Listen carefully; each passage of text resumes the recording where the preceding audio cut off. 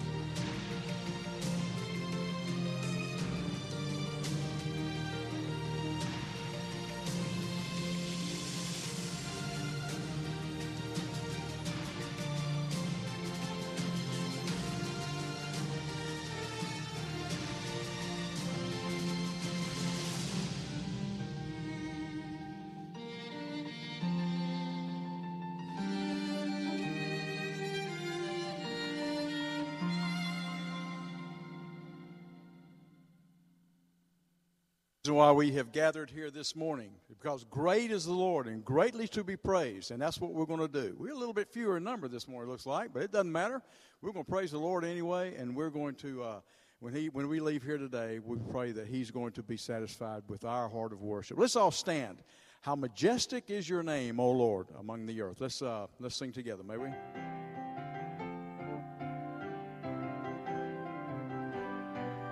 O Lord, our Lord, how majestic is your name in all the earth. O Lord, our Lord, how majestic is your name in all the earth. O Lord, we praise your name. O Lord, we magnify your name. Prince of Peace, mighty God, O Lord God Almighty.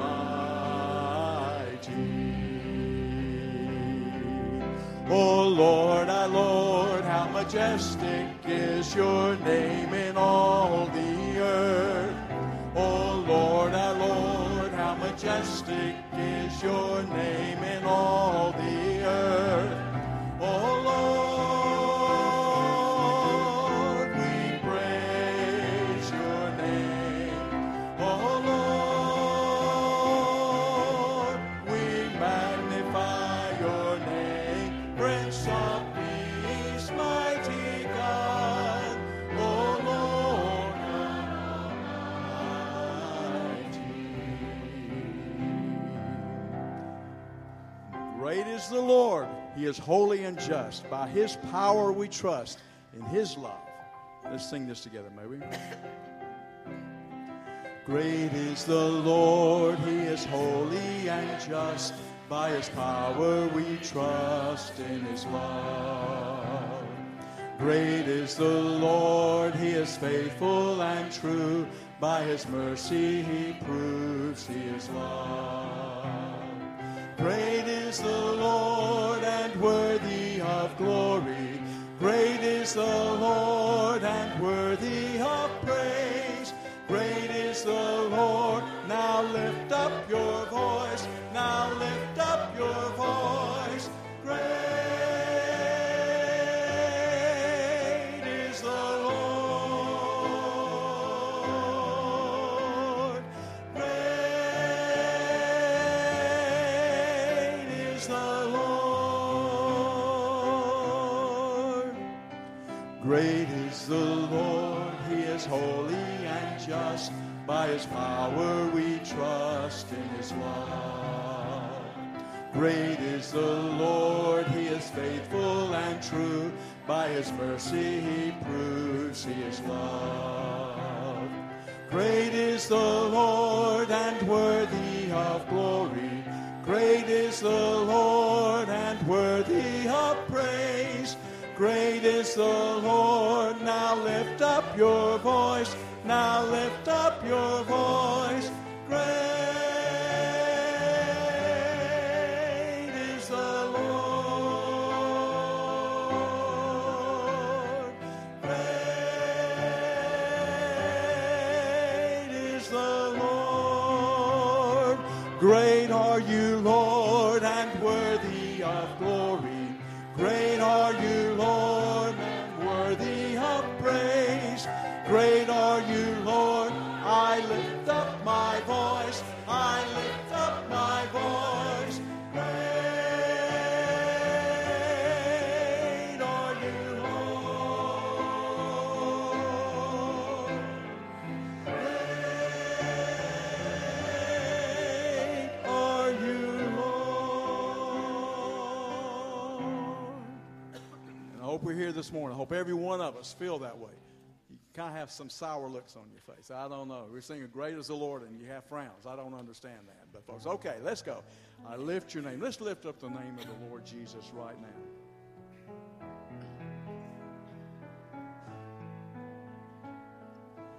Lord, my heart can go so far away and cold, and yet for me your love is still the same.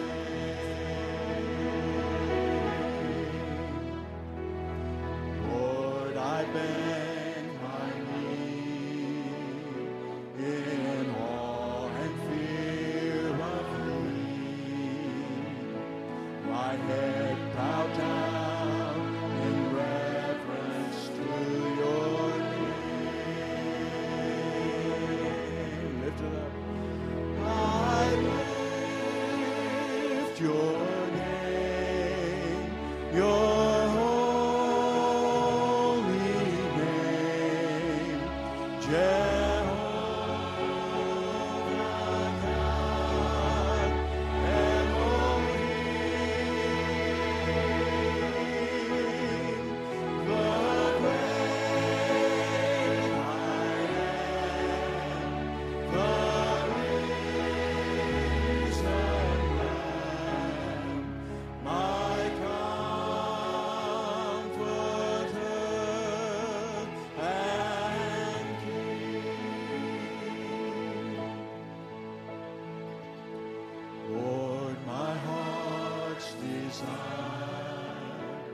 is to be filled with Spirit fire.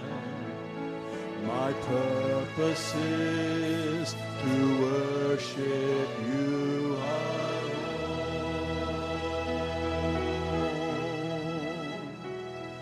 Open up my soul to worship and adore, to be a fragrance offered to your throne. I lift your name and Jehovah God, Elohim, the great I am, the risen Lamb, my comforter and King. Let's lift our voices and let's sing that together. I lift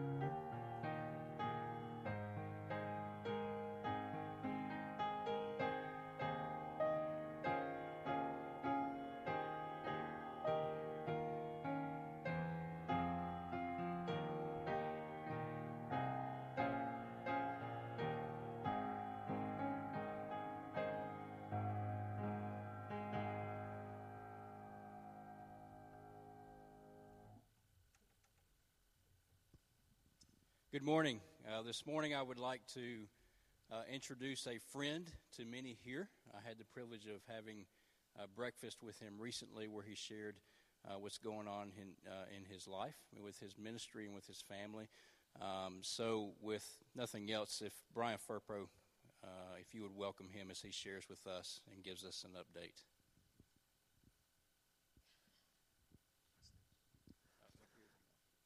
Up there.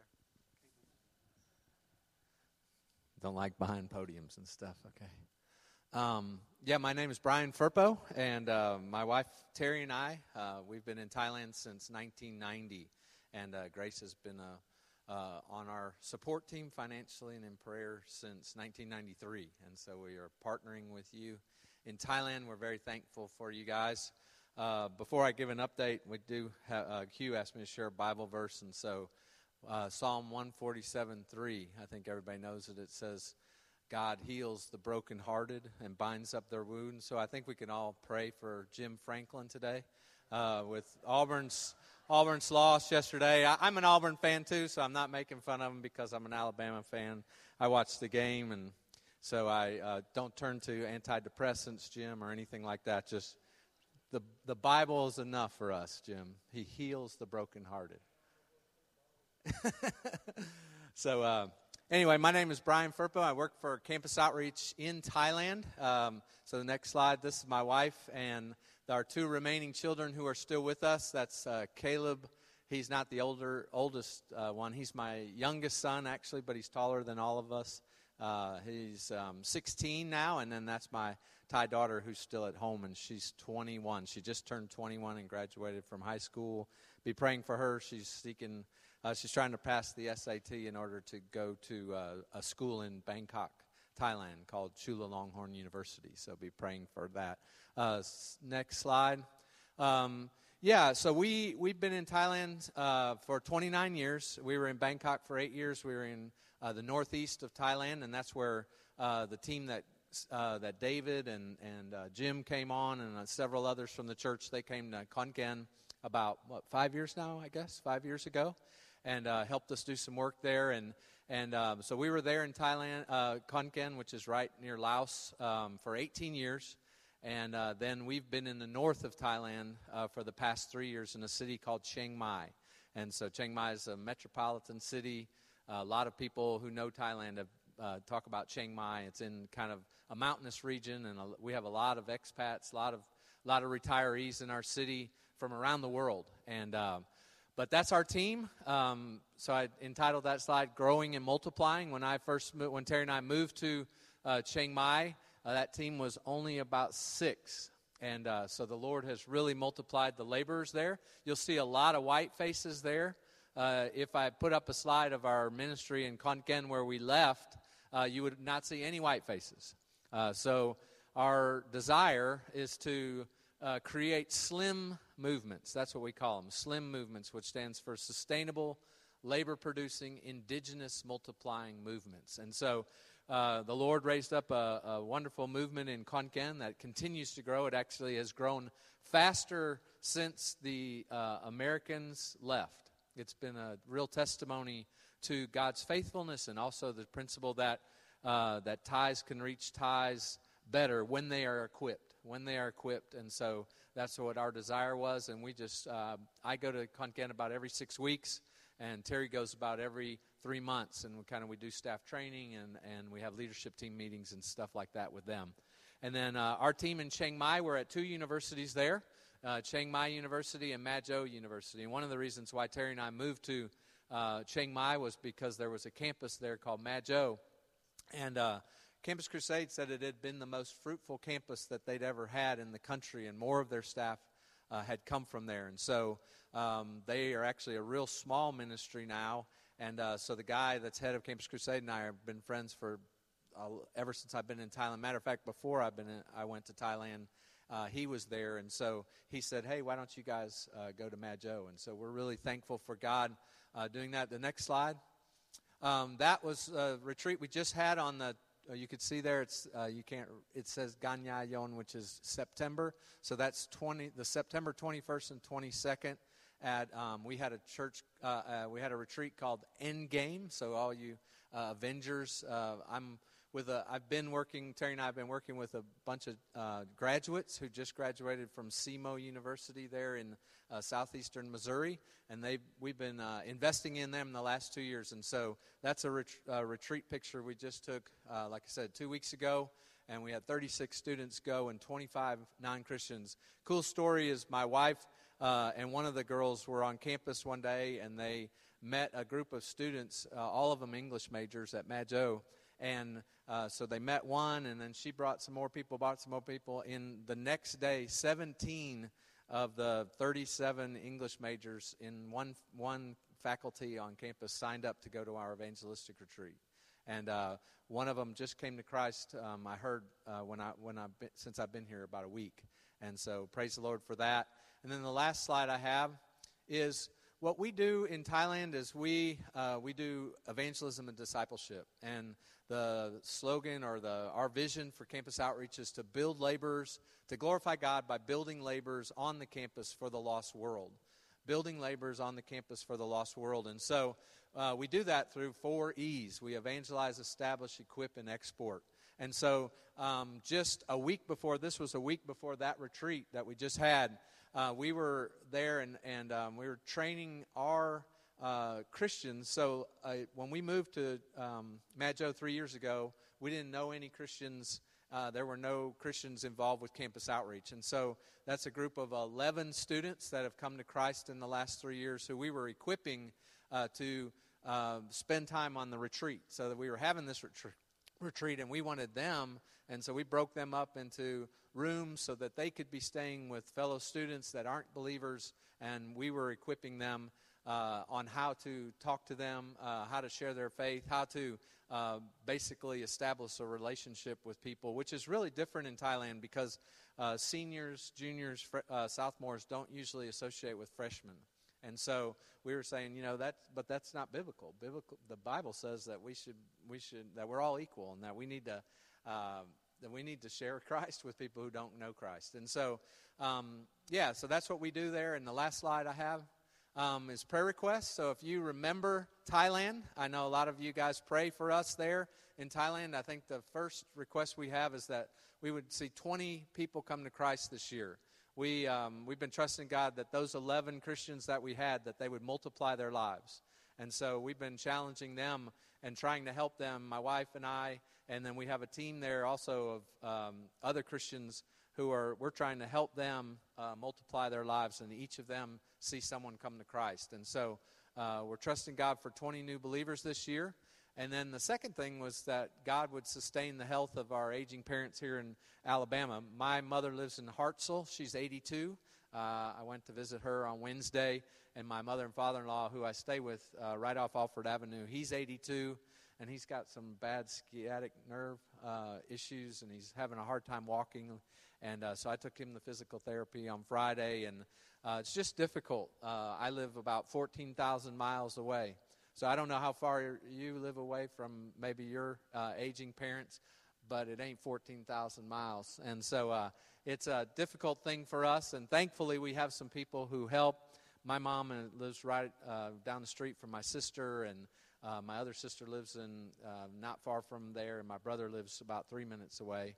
And so thankful for them and helping them. And then the last thing is that God would raise up 2 more long-term campus teams for the north of Thailand. So Terry and I are committed to stay at least 3 more years in Thailand. And one of the things we'd like to see is we have a full-time campus team on one of the campuses we're on in Chiang Mai. And Chiang Mai University, we're trusting God. We have 2 staff there, but we'd like to have a full campus team there. And then about 2 hours north of us is a city called Chiang Rai that has 2 campuses that there's not a campus ministry on right now. And so we're trusting God that God would raise up another team to go to Chiang Rai, Thailand. So when you think about us in Thailand, please pray for us. I think I might have one more slide of our family. Is that it? That's the end. Okay. So just pray for us, please. And thank you so much for being on our team. And we're just so grateful for you guys. And we pray for you. I appreciate the live feed on Facebook every week, and don't watch it every week, but I like it to come up on my feed, so I remember to pray Grace Community Church, and we're trusting God with you that God would continue to multiply and bless this church for great things. So thank you so much.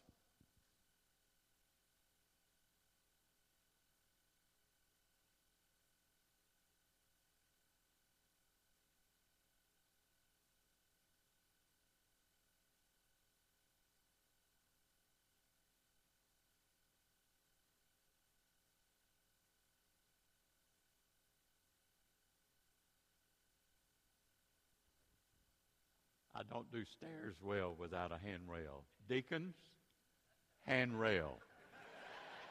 Handrail. Thank you so much, son, for being there. He came over really to comfort Brother Franklin. Harley's an Alabama fan, and of course we all know who Brother Franklin is for, and he needs consolation today. And it's significant that a good friend of the University of Alabama could sit by him and, of course, seek to comfort him. I didn't want y'all to see me stumble going up the stairs. It's embarrassing when you reach a stage of advanced chronology and you have to be helped up and down stairs. But I know the deacons are going to solve this. And the next time I preach in this place, it's going to be different. Amen? All right. Thank you so much. It's an honor to minister this morning and to share God's word with you all. I'm delighted to speak God's word anytime he gives an opportunity. I want you to turn in your Bibles this morning to the book of Ruth. The book of Ruth, chapter 4. We have 10 verses listed, but I'm going to read a few from chapter 4 for our text this morning, and we want to have a word of prayer. Ruth chapter 4, beginning with verse 7 and reading through verse 10. Now this was the custom in former times in Israel concerning the redemption and the exchange of land to confirm any matter. A man removed his sandals and gave it to another, and this was the manner of attestation in Israel. So the closest relative said to Boaz, "Buy it for yourself." And he removed his sandal. Then Boaz said to the elders and all the people, "You are witnesses today that I have brought from the hand of Naomi all that belonged to Elimelech, and all that belonged to Chilion and Mahlon. Moreover, I have acquired Ruth the Moabitess, the widow of Mahlon, to be my wife, in order to raise up the name of the deceased on his inheritance, so that the name of the deceased may not be cut off from his brothers or from the court of his birthplace. You are witnesses today." Let's go to the Lord in prayer. And let's express a word of thanks. Anthony, it's so good to see you this morning. We prayed for you in the service last week, and God has touched him. He was able to be here and sing with the choir. We thank God for that mercy. Let's go to the King in our prayer today. Loving Father, how we thank you today that we can be assembled in your name. We remember the words of Scripture. Where 2 or 3 are gathered in my name, there I am in the midst of them. We believe that you are here today, Father. We believe that you wish to be glorified. We believe, Lord, you have been glorified in the singing of songs of praise, in the praying, in the worship, in the fellowship. And by faith we believe from the ministry of your word. Our Father, we do thank you that our brother Anthony could be with us today. We bless your name for touching him. May his recovery become complete, and may he be given many years in which to serve you and minister for you and to his family and loved ones. We thank you, too, Father, for Brother Furpo, and we thank you for the work that is being accomplished in the land of his service. We pray a special blessing upon him, Lord, in his homeland ministry to his family. Touch him, Father, and be pleased to bless him and help him. Continue to prosper his labors abroad. How we thank you that as a church, we can partner with him and with so many others, Lord, in nations of the world preaching the gospel. And now, Father, because we're needy, we pray that you will feed us with spiritual food that will help and strengthen us as the Lord tarries in his coming. We pray in Jesus' name with thanksgiving. Amen.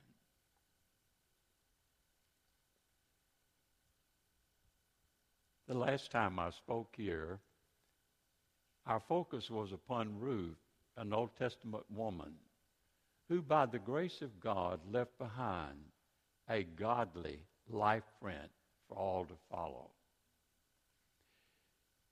Today our focus will be on Boaz, a wonderful man, contemporary with Ruth, ultimately her husband, and who pictures for us a beautiful example of Christ the Redeemer.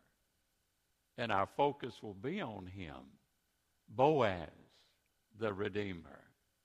And we see in the Scripture that he is a model of our Savior, who in his redeeming work paid the debt that our sins had created.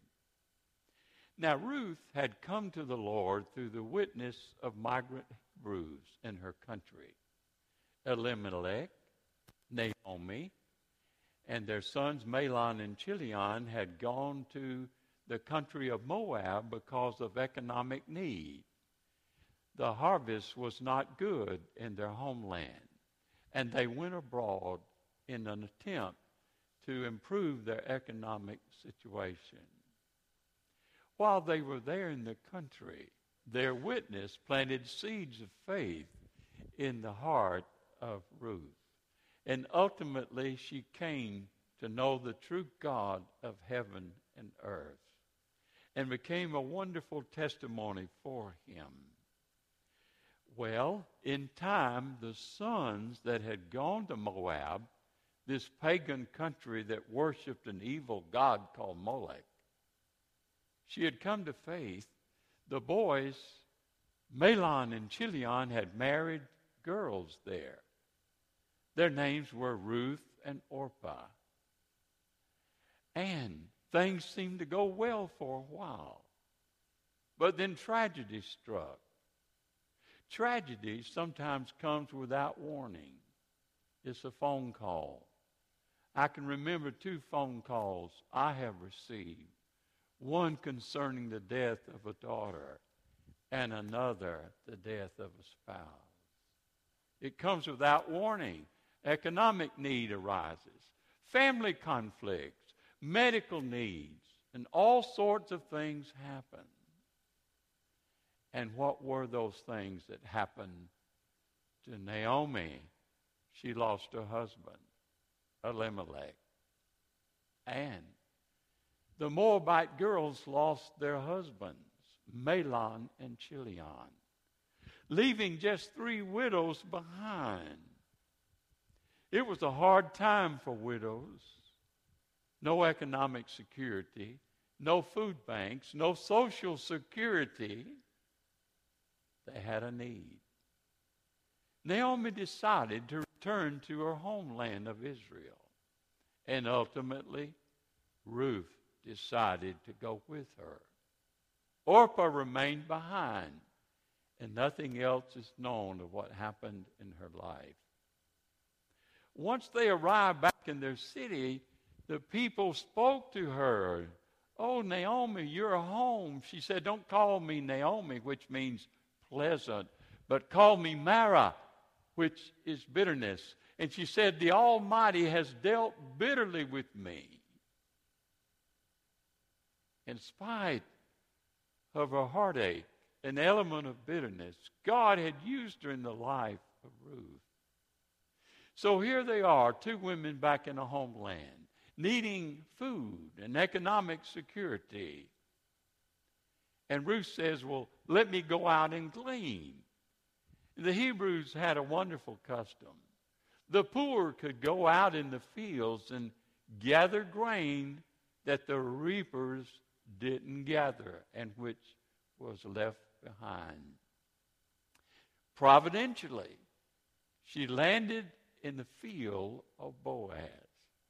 And a wonderful story was going to unfold as a result of her providentially being in the place of this individual.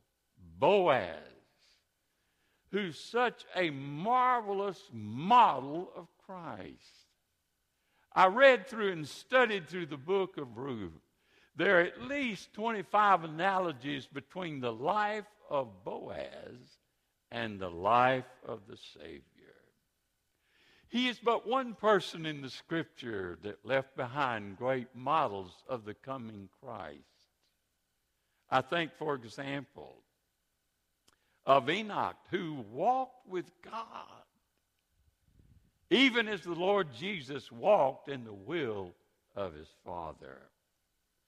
And of course, there was Joseph, sold into slavery by jealous brothers, and whom providentially he came into the position of the prime minister of Egypt.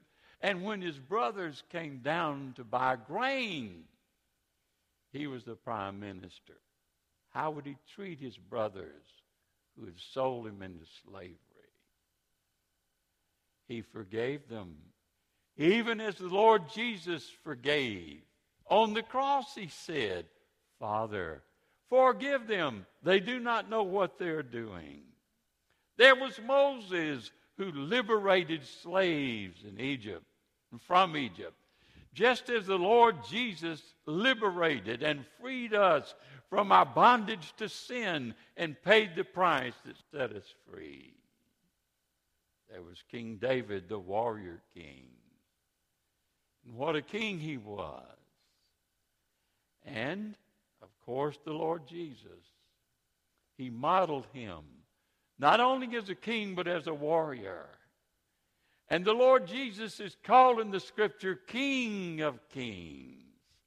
And on his vesture and on his raiment, when he comes in his glorious triumph over his enemies, on his vesture, on his thighs, written King of Kings and Lord of Lords. He will reign forever. Who was wise like Solomon in his time? Even our Lord Jesus, it is said of him, that in him is hidden all the treasures of wisdom and knowledge. Peter, of course, was a model of Christ after Christ had come. Peter preached to thousands, just as Jesus had preached to thousands on the Mount of Olives. The difference being that Jesus provided fish sandwiches for the people. And Peter couldn't do that. He provided for them. Of Paul it is said he served the Lord with power. A reminder of what Jesus said when he began his public ministry. The Spirit of the Lord is upon me. He has anointed me to preach liberation to the captives, to set free. John was a model of Jesus, the apostle of love. And of Christ it is said he loved them to the end. Some 25 ways in Ruth that he modeled Christ. Here are a few of them. Some select ways in which his life is a portrait of Jesus. He prayed for his field workers, even as Christ prayed. I pray not only for them, but these alone, but for them that will believe on thy name. He gave food to poor Ruth and Naomi, even as Jesus provides our needs. He was a comforter to Ruth. Even as the Lord Jesus said, I will send you a comforter. And he became a kinsman. The Hebrews called it Goel. He became a Goel, a kinsman redeemer. And let us see how he became. How did he qualify to be this Goel? There are at least 3 biblical requirements for such an action. Simply stated, the Goel must be related. The Goel must be rich. The Goel must be resolved. And let's analyze it as it is outlined for us in the Scripture and as it appears in your bulletin insert. Let's notice, first of all, be related.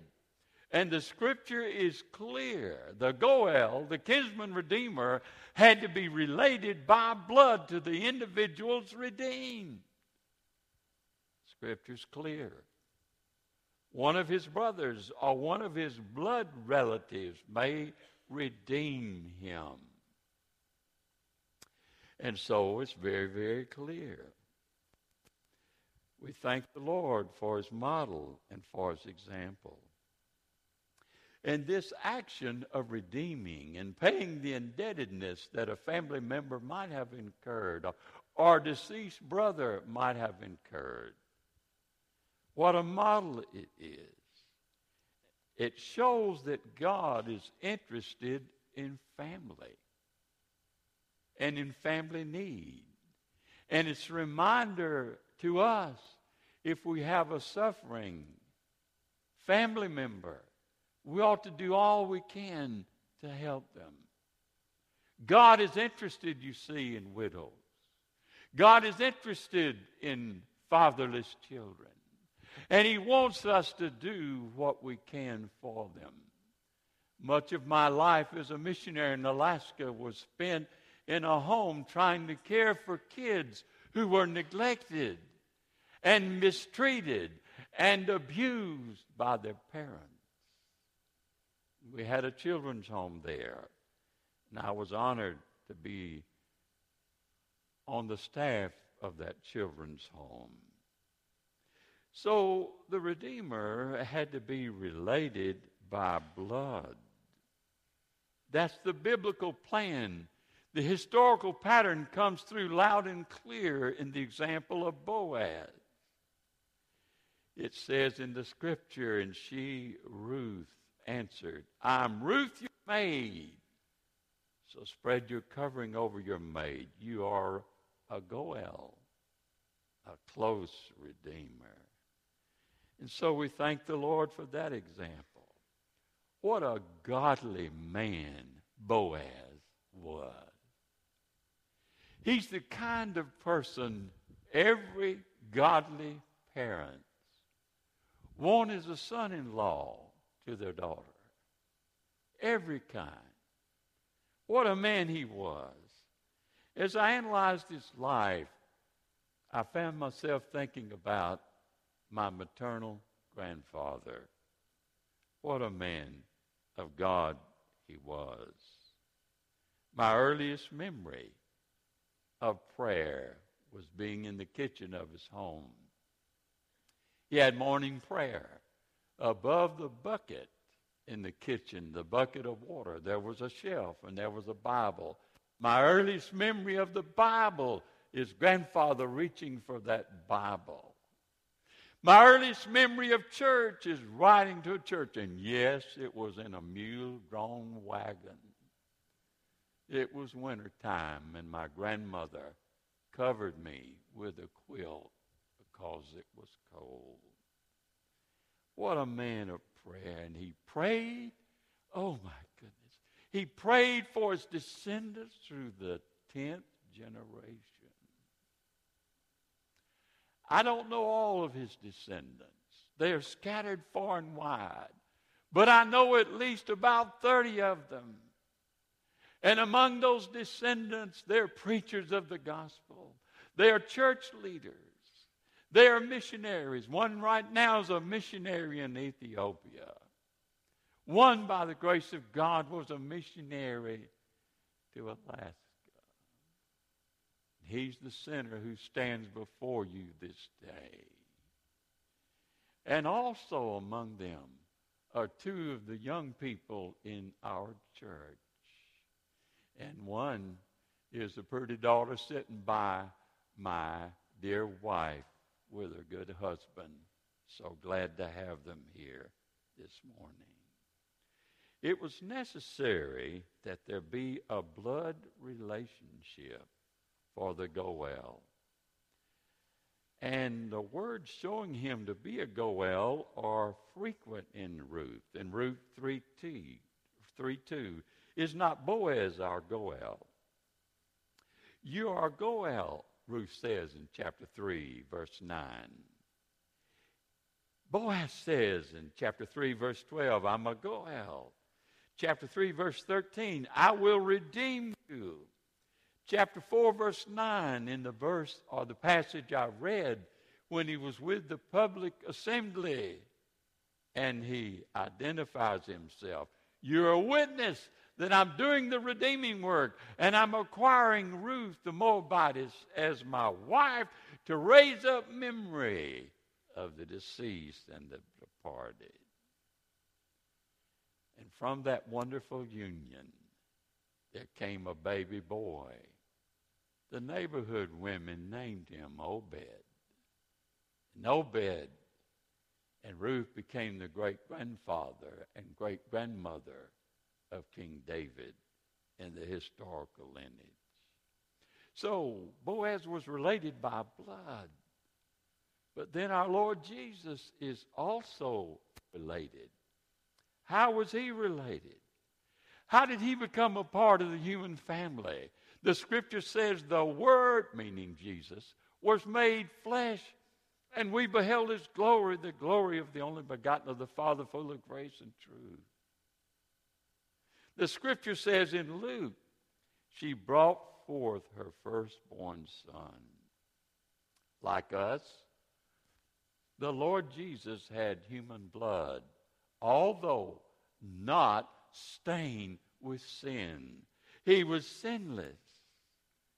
He had human blood, and his title was Son of Man. When you trace his ancestry, there's 76 listings of his ancestral pattern in the book of Luke, and he goes right back to Adam, as we all do. He was one of us, Son of Man, as well as Son of God. So, as Moses outlined, be related by blood. As Boaz demonstrates, a relationship by blood. As Jesus demonstrates, a relationship by blood. So the first requirement for the Redeemer was to be related by blood. The second requirement for a Redeemer, a kinsman Redeemer, was to be rich. Listen to the scripture. If a fellow countryman of yours becomes so poor he has to sell part of his property, then his nearest kinsman is to come and buy back what he has sold. And again, this promoted economic security in the family. It kept the properties in the family. And again, it implies families should look out for each other. Got a needy family member today? They maybe could use some help from you. God, give us direction. So there was care for the people with need. And the Mosaic mandate is very, very clear. If that fellow countryman of yours becomes so poor, redeem that individual. It's also like the Boaz model. The scripture is very clear. It says in the scripture, Luke chapter 2, now Naomi had a kinsman of her husband, a man of great wealth. He was what we might call today a Fortune 500 man. A man of great, great wealth.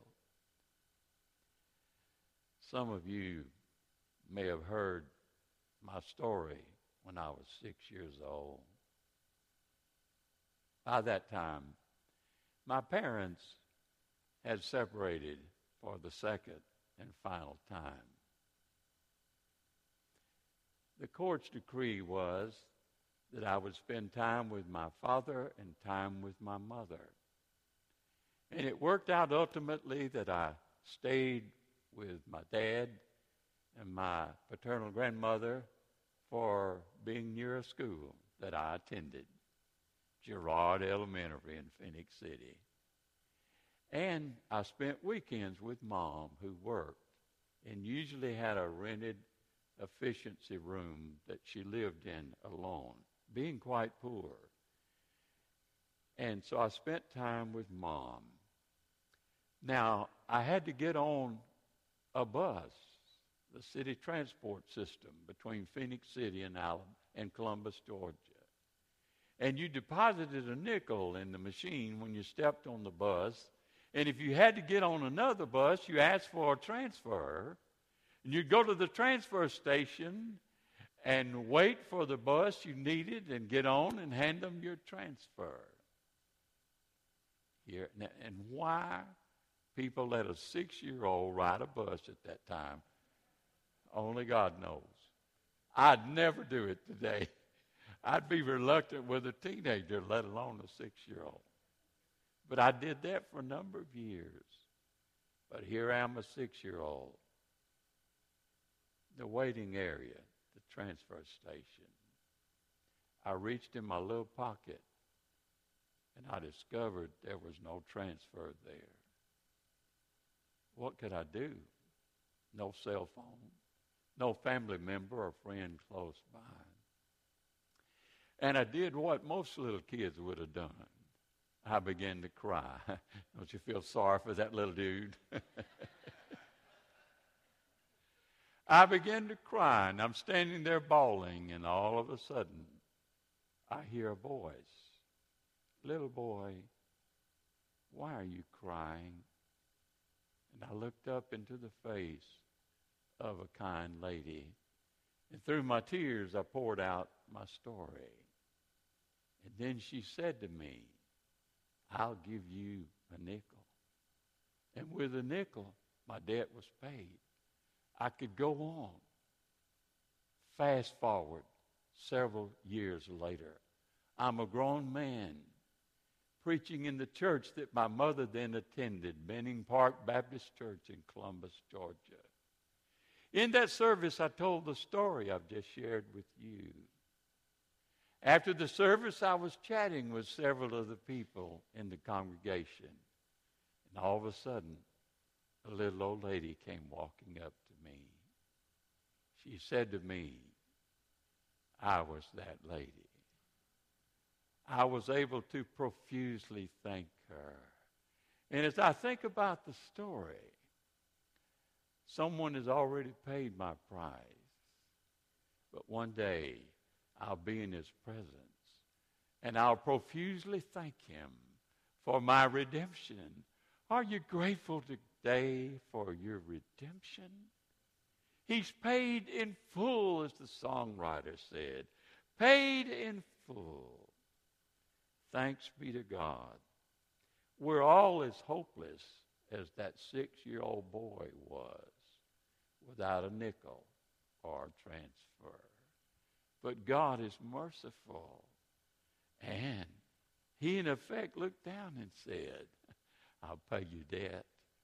And he paid it in full. Now, Boaz is a model, but we see the redemption message in Jesus. Was Jesus wealthy and rich? His parents weren't. When they took him to the temple to dedicate him to the Lord, they didn't have an animal to sacrifice. The Mosaic law permitted turtle doves to be sacrificed. And they sacrificed turtle doves. And the Lord Jesus, it is said in the Scripture, did what? He said, the Son of Man has not anywhere to lay his head. When I was a young believer, active in a teen group in my church, we used to sing a chorus that goes like this. He owns the cattle on 1,000 hills, the wealth in every mine. He owns the rivers and the rocks and rills, the sun and the stars that shine. Wonderful riches, more than tongue can tell. He is my Father, so they're mine as well. One of the great prophetic psalms, and one of these days I'll maybe preach on it in Psalm chapter 2. But in that great psalm, there's a prophetic word where the Father speaks to the Son, and he says these words, ask of me, and I'll give you the nations of the earth and the uttermost part of the earth for your possession.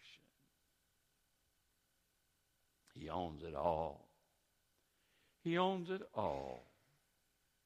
Jeffrey Epstein, who's been in the news of late, was proud of the fact that he owned an island out in the sea, and he had a mansion, and he possessed millions in a bank account. By the way, he's in jail today where he needs to be. But he was so proud of that little dot in the sea that he owned. As I think about him, the time is coming when Jesus will sneeze and blow it all to kingdom come. Yes, he will. The wealth of Jesus can't be measured. I found myself thinking about money. There are not enough numbers to measure his wealth. There are not enough galaxies to declare what he owns. He owns it all. What did he choose to pay for our redemption? Blood.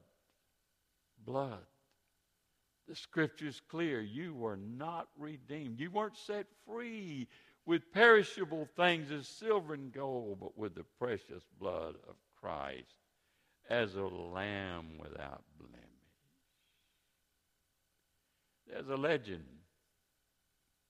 about a rich man who died. And he was on his way to heaven. He decided to try to take some of his gold and silver. And he arrives at the gate, and St. Peter greets him and says, what is all that stuff you got with you? He said, well, this is my gold and silver. I thought maybe y'all would enjoy it up here. And Peter says, I wish y'all had stopped bringing that stuff. Peter lived in southern Judea for a while, you understand. I wish y'all had stopped bringing that stuff. We walk on it up here. You weren't redeemed with silver and gold, but precious blood of Jesus, the Lamb without spot and without blemish. History tells of kind people who sometimes paid the price. The Roman Empire was full of slaves, Greek slaves. And sometimes a kind owner would pay the redemption price and set them free. When Jesus began his public ministry, in Luke chapter 4, he quotes from Isaiah chapter 61, verses 1 and 2. And he says, the Spirit of the Lord is upon me, and he has anointed me to preach liberation to the captives, and to set it free them that are bound. Jesus was a liberationist. He set people free from their sin. We cannot redeem the lost as did our Lord Jesus Christ. We can be agents and spokespersons of this liberation that sets people free. So 2 requirements for being a redeemer: be related, be rich. But then one is be resolved. And in the Mosaic word we see, her husband's brother shall take her to himself as wife and perform the duty of a husband's brother to them. And to strengthen the resolve, there was a warning given to one who would not redeem. And it was a term of reproach. And that strengthened resolve. And the surviving brother had to be resolved to perform the duty of the Goel, the Redeemer. And so the context of our passage shows the resolve, and without it, scorn. Again, an emphasis on God's care for the family unit. But look at that Bethlehem farmer. And now my daughter, he says, in their nighttime meeting. Now, we talked about that nighttime meeting, and we won't spend time on it, but it's an interesting story. They were gathered in the night, and Ruth had gone into the threshing room, the threshing floor, and was lying at his feet. And Boaz awakens. He realizes that a woman is at his feet. She says to him, "Spread your covering over me. You are a Goel, a kinsman redeemer. Spread your covering over me." And he says, "And now, my daughter, do not fear. I will do whatever you ask." And he shines as one of the great redeemers of history. Boaz gives us a picture of Christ the Redeemer. He took Ruth as his wife. Would to God that all of us had the commitment that Boaz had to obey Scripture. That's what he was doing as a redeemer. That's what he was doing as he took Ruth to be his wife. He was obeying Scripture. We exhort and encourage one another with the song, "Take my life and let it be consecrated, Lord, to thee."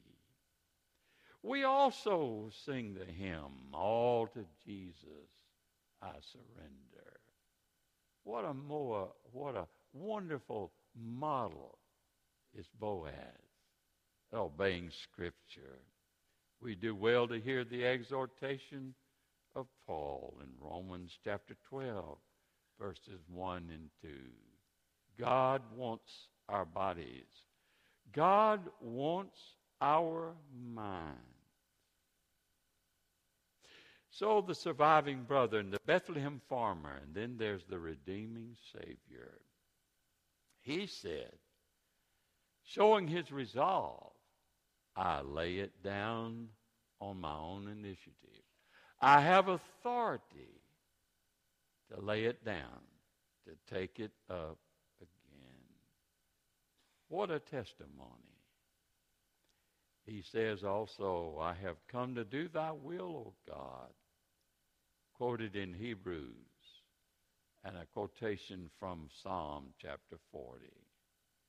So Jesus resolved to pay our debt with blood. How was it met? Judas betrayed him. He didn't think much of Jesus' mission. Peter denied him in a weak moment. The religionists of the day wanted to kill him, take his life. Herod mocked him. Pilate sentenced him. A repenting thief on the cross beside him Said, Lord, remember me when you come to your kingdom. It's not recorded in Scripture. But I have a suspicion that the devil and the demons had a party in hell. You can almost hear the wicked one's raspy voice. We've got him now. Our cause can move forward without hindrance. But he didn't know all of the truth that was coming. In the words of the song, when the Savior was hanging on the cross, he could have called 10,000 angels. But he chose not to. In the words of the song, go ahead and bury me. The day will come when you will see, and bless God for it, I'll rise from the dead. Thanks be to God. Was he resolved? On the cross, his final word was a Greek term, tetelestai. It meant it is finished. I paid the debt in full. Thanks be to God for his payment for us all. Tetelestai. It is finished. Like the man thanking the one who paid his debt when he was a man, myself being that person. We will one day be able to thank the one who paid our debt in full. Thanks be to God. Again, we're not equipped to pay the debt of sin. But let me share with you a few suggestions in concluding remarks. What do we do with all of the Scripture to which we've been exposed today? You may be here and you do not have a saving relationship with Christ. You can trust that Redeemer who will forgive your sin. Secondly, you can resolve to be thankful to him and bless his name. I thank him often for saving me and lifted me out of sin and giving me a new life in Christ. We can be an agent of redemption. I work in a part-time job, and one of the people I work with is Exhibit A pagan. He's just about as pagan as he can be. He can fill the air with unneeded language and so on. But I've prayed for and I've been given the opportunity to talk to him about the Lord and to tell him, I want to see you in heaven. He said, well, I think I'm going to get there. I said, man, I want to see you in heaven. The Bible tells you how you can be there. And I said, by the way, do you have a Bible? No. I gave him a Bible. He took it. He told me he would read it. That's a modest attempt to be an agent of redemption. We can talk to people who do not know the Lord. We can be agents of redemption, partnering with Brother Firpo and several others with whom we partner in taking the redemption message to the nations and peoples and tribes of the earth. We could look on the fields and share with their ministry in our prayers and partnership. Yes, Boaz was a redeemer. He was a wonderful picture and model of Christ, our kinsman, our Goel, our Redeemer. Let's pray. We thank you, our Heavenly Father, for the work of redemption, paying the price for our sins and setting us free. We pray that if there is one here today, or one who is not certain May the prayer be uttered, God, be merciful to me, the sinner. Strengthen our spirit of thanksgiving for the work of Christ. Strengthen our resolve, O God, to share with others and to partner with the outreach of the gospel to the nations of the earth. May our church be used in wonderful measure as Christ tarries in his coming. We pray in his name with thanksgiving. Amen. How many of us this morning would sell everything that we had and give everything that we had to purchase something, but that something is broken? Seldom do we take everything that we have to buy something broken. We want it brand new. We want it working. But that's not what Christ did for us. It's not what Christ did for me. He purchased something that was broken and then allowed me to be fixed only through what he could do through his hands. Think of that as we sing this song together.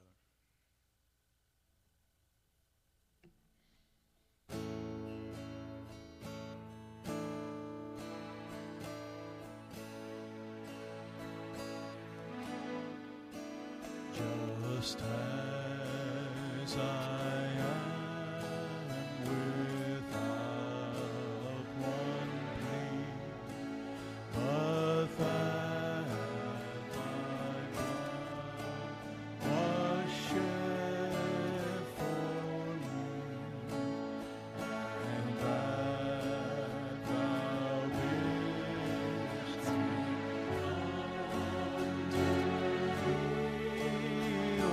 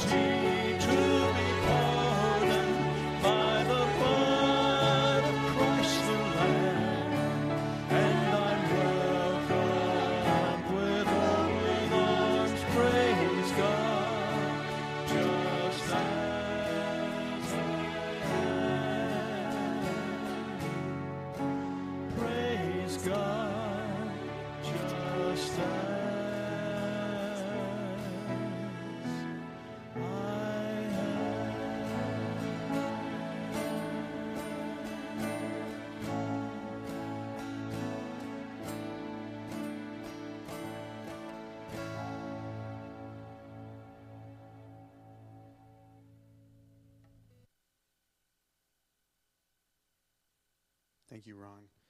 Such great words. We don't have to clean ourselves up. We don't have to be right to come to God. We can just come to him just as we are. And no other religion can offer that. As I was listening to Dr. Hughley, I was just reminded of so many classes that I took with Dr. Hughley, whether it's missions classes or Isaiah class, and just feeling nostalgic, just remembering just the wisdom that he invested into all of us for so many years. And I thank God for people like Dr. Hughley that have affected so many people for the kingdom of God. And we're just privileged to have him share with us this morning. Let's go to the Lord in prayer. Father God, as we come again before you, we are just thankful that you love us just as we are. That we don't have to clean ourselves up, that you know us anyways. So there's no need to hide our sin, our stains, Lord, but that you just love us just as we are. Father God, we just come before you and ask us that you will just give us the power and the strength to not live this life in our own power, but that we will trust in you, that we will trust in your strength to overcome sin, to overcome discouragement, to overcome shame, Lord. That we will just surrender to you every part of our life. Lord, that you will help us to be that shining light wherever we're at this week. We just thank you and bless your name. And we just thank you for everything you do for us. In your name, amen. You are dismissed.